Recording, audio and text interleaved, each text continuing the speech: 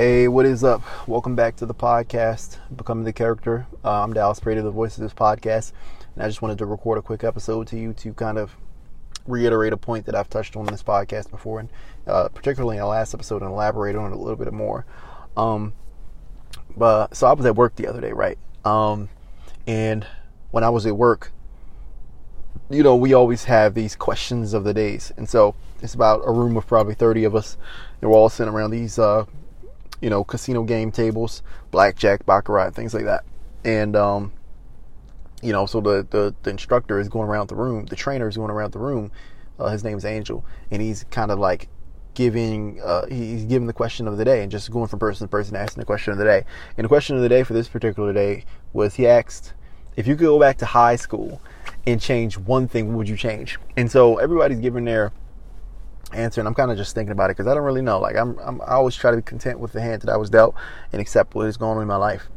But as he's going around the room, I don't know what it was about other people's stories, but it kind of sparked in me, a story of my own that I recall. Something that was like, something that bothered me. Because, here's the thing. I particularly recall this memory not only because of the collection of stories that were told in advance, but because I was sitting there like literally the night before, probably 3-4 a.m. just thinking about it. Like, damn, like.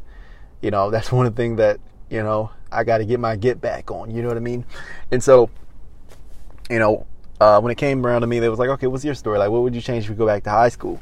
And one of the things that I went back to was wrestling, because wrestling was a large part of my life, I remember the years prior to wrestling, all the years I wrestled, one of the things that I wanted to win, because they have these big trophies, was a thing called the Franklin Invitational Tournament.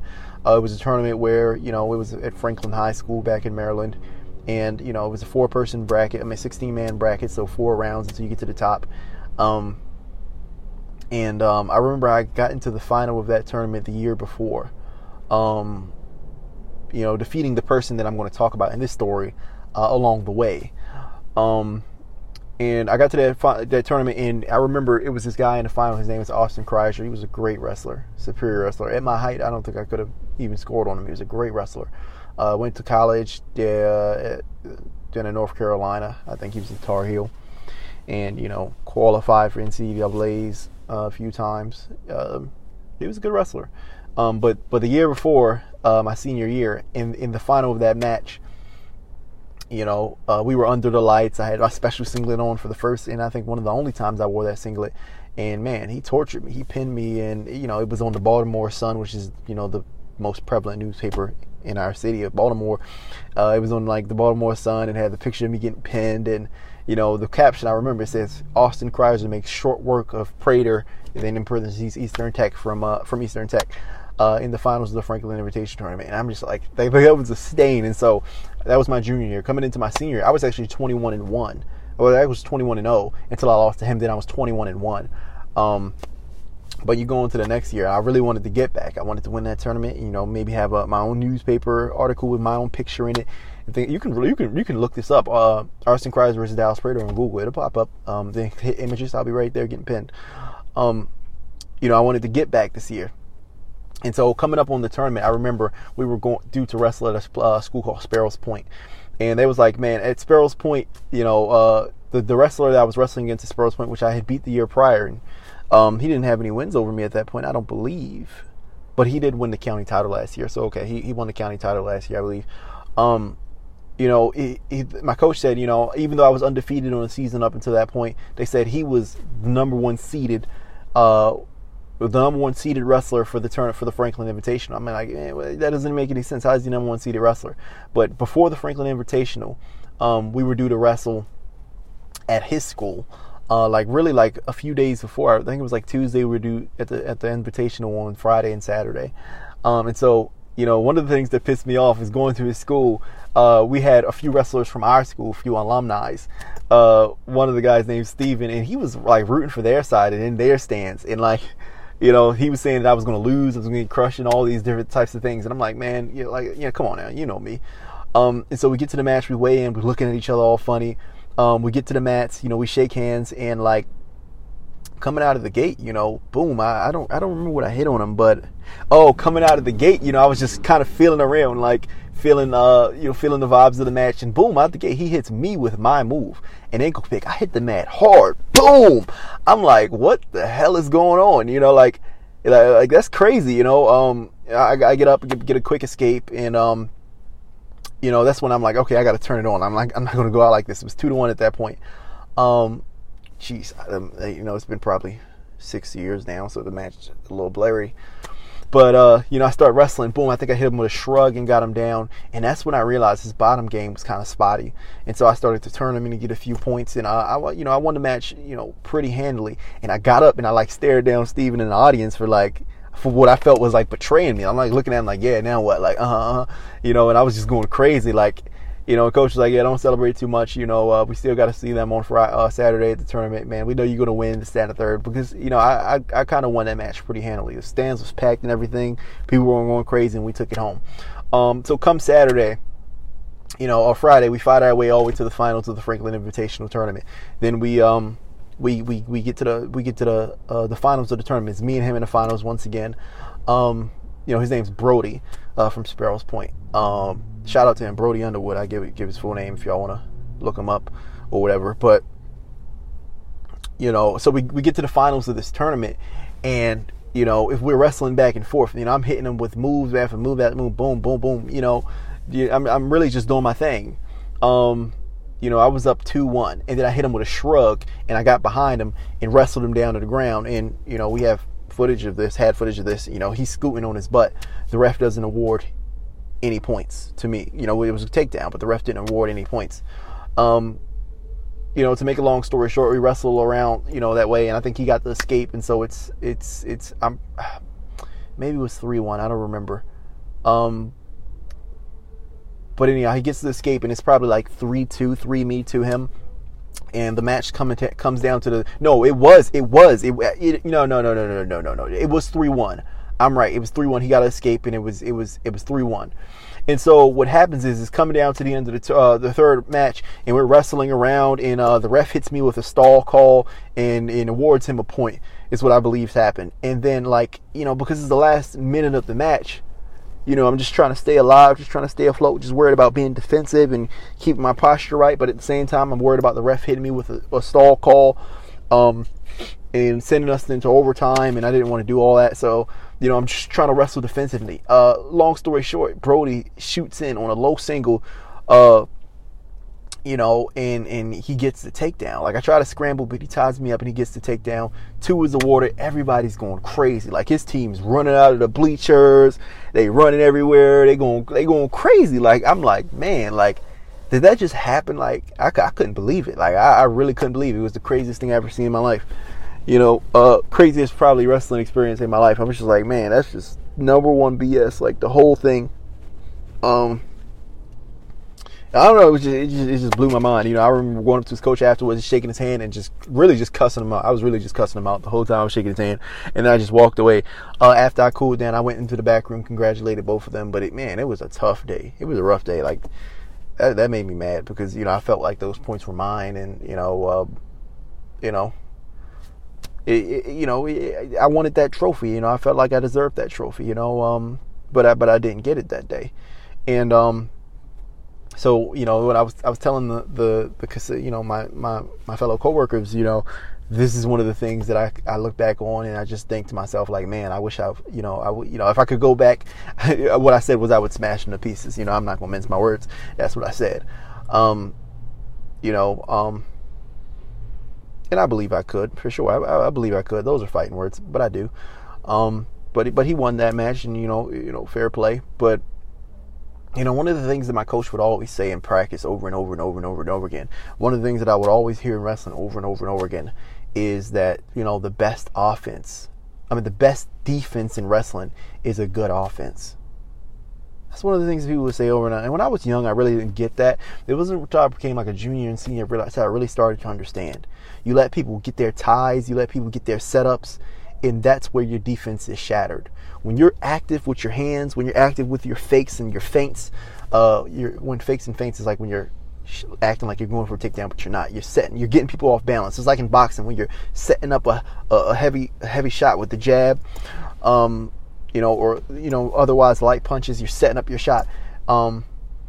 that's when your defense really shines the most, because when you're getting them off balance, when you're getting them uncomfortable, that's when they're going to take bad shots that are easily defended. Okay, that's when they're going to make bad moves out of desperation. But when you're sitting there worried strictly about defense, that's when they're working on their setups. And that's when your defense is at its lowest. The best defense is a great offense. And that's what I learned. And the point that I wanted to bring this to the podcast today, why I wanted to share that, is because, man, that's the theme throughout all of wrestling. Like Kyle Snyder, Olympic gold medalist, one of his quotes on his Instagram bio is "defend nothing." But I wanted to bring that because, when it comes to business, one of the things that I do a lot, and I wanted to share this because I feel like a lot of people do a lot, is you're frozen by information overload. We stay frozen by being analytical. When it comes to especially the idea of bringing yourself to the world, into the marketplace, as an attractive character that they'll follow to the ends of the earth. Sometimes, like when it comes to the who we are and what we display of ourselves, we freeze up, we become analytical, and we don't want to let it all go. I'm building the Becoming the Character Summit right now, and I've thought of the plan and the strategy of the launch over and over and over and over and over again. When I really I roughly have the idea of how I want to proceed about it, I just really have to act on it. But for some reason, my brain is frozen, and it's just it's hesitant, and it's just saying, it's just debating over and over and over again what it is that I want to do. And so, being hesitant in my moves is slowing me down, and it's stopping me from doing what I have to do. And I think, the path forward for a lot of us when it comes to bringing a character to the marketplace, is before you figure out what your shtick is, what your persona is, before you figure out what your launch, anything in life, go forward and make the mistakes early. Just go forward with the offense. Don't try to defend yourself. Don't try to defend your image. Don't try to defend yourself from being embarrassed, and set up all the contingencies to make sure it doesn't fail. Owen Quickley used to always say this: massive action is the way. Just take action. Just get your losses in early. Get your losses in early. You'll probably get a lot less losses trying to get your losses in early than being like me, being analytical and failing for 4 years straight and not having anything at the end of the fourth year or the beginning of the fourth year to show for it. Get your losses early. As soon as you think of an idea, like the rough idea, the launch strategy, just push it out. I mean, this is something that was even discussed in a book that I'm reading. It's called Blitzscaling. It was written by a few billionaires. Reid Hoffman, one of them, the founder and CEO, or the founder of LinkedIn. I don't know if he's the CEO, but he's down there in Silicon Valley, connected with all the people in Silicon Valley, all the billionaires. They probably invested in his stuff and all that. He's taught at Stanford because he graduated from Stanford, I believe, or he originated at Stanford. All this type of stuff. And he says blitzscaling is a strategy that most billion-dollar businesses use. And the strategy essentially is to bring your company to a marketplace at the fastest rate, regardless of the mistakes. And that's why most multiple billion-dollar ventures, they are unprofitable, because they're just worried about scaling as fast as possible. Break things fast is what he says. Just break as many things as possible. Get your losses in early, super quick, and get your idea to the marketplace. And that's been for them the winning strategy. And so I think it applies to everything we do. Get your losses early. Don't try to defend yourself. Don't worry about your defense. Every match I've ever lost is because it's because either it was a superior wrestler or because I prioritize in final moments. You'll see this in wrestling a lot. Defense over offense, which prioritizing defense is bad defense. So stop worrying about defense. The moment I have ideas from now on, I'm just going to execute. I'm just going to go for it because I want my wins. So I'm going to get my losses first. I want my wins. So I'm going to just go through the losses as quickly as possible. And that's what I'm saying. I mean, even if example that is more common is Tyron Woodley, former UFC champion. His name was the Chosen One, but now they call him the Frozen One. And the reason they call him that is because he took a series of bad losses, and ever since one of the losses, the rest, were tacked on because he's more selective with his shots. Same with Adrian Broner, who was a boxer. They freeze up in these big moments. They freeze up on the spotlight, and they don't want to throw their biggest and best shots with volume. They throw it tentatively. And so, Tyron Woodley, who was a UFC champion, knocked out some of the baddest people on the planet, lost his boxing match to Jake Paul. because Jake Paul didn't freeze up. Jake Paul wasn't tentative. He threw with volume. He worked his offense. He wasn't worried about being defensive, being selective in the outcome of the match. He was just worried about getting his losses early, throwing as much as possible. And if people adopt this philosophy and this strategy with life, a lot of our results in all areas of life are different. I believe this. That being said, I'm campaigning towards, which I think tomorrow's episode might be about campaigns, because everything is a campaign, which is something I also learned. I don't know if I discussed on this podcast, but starting tomorrow, one of the things that I'm doing is I'm actually, what the hell am I doing?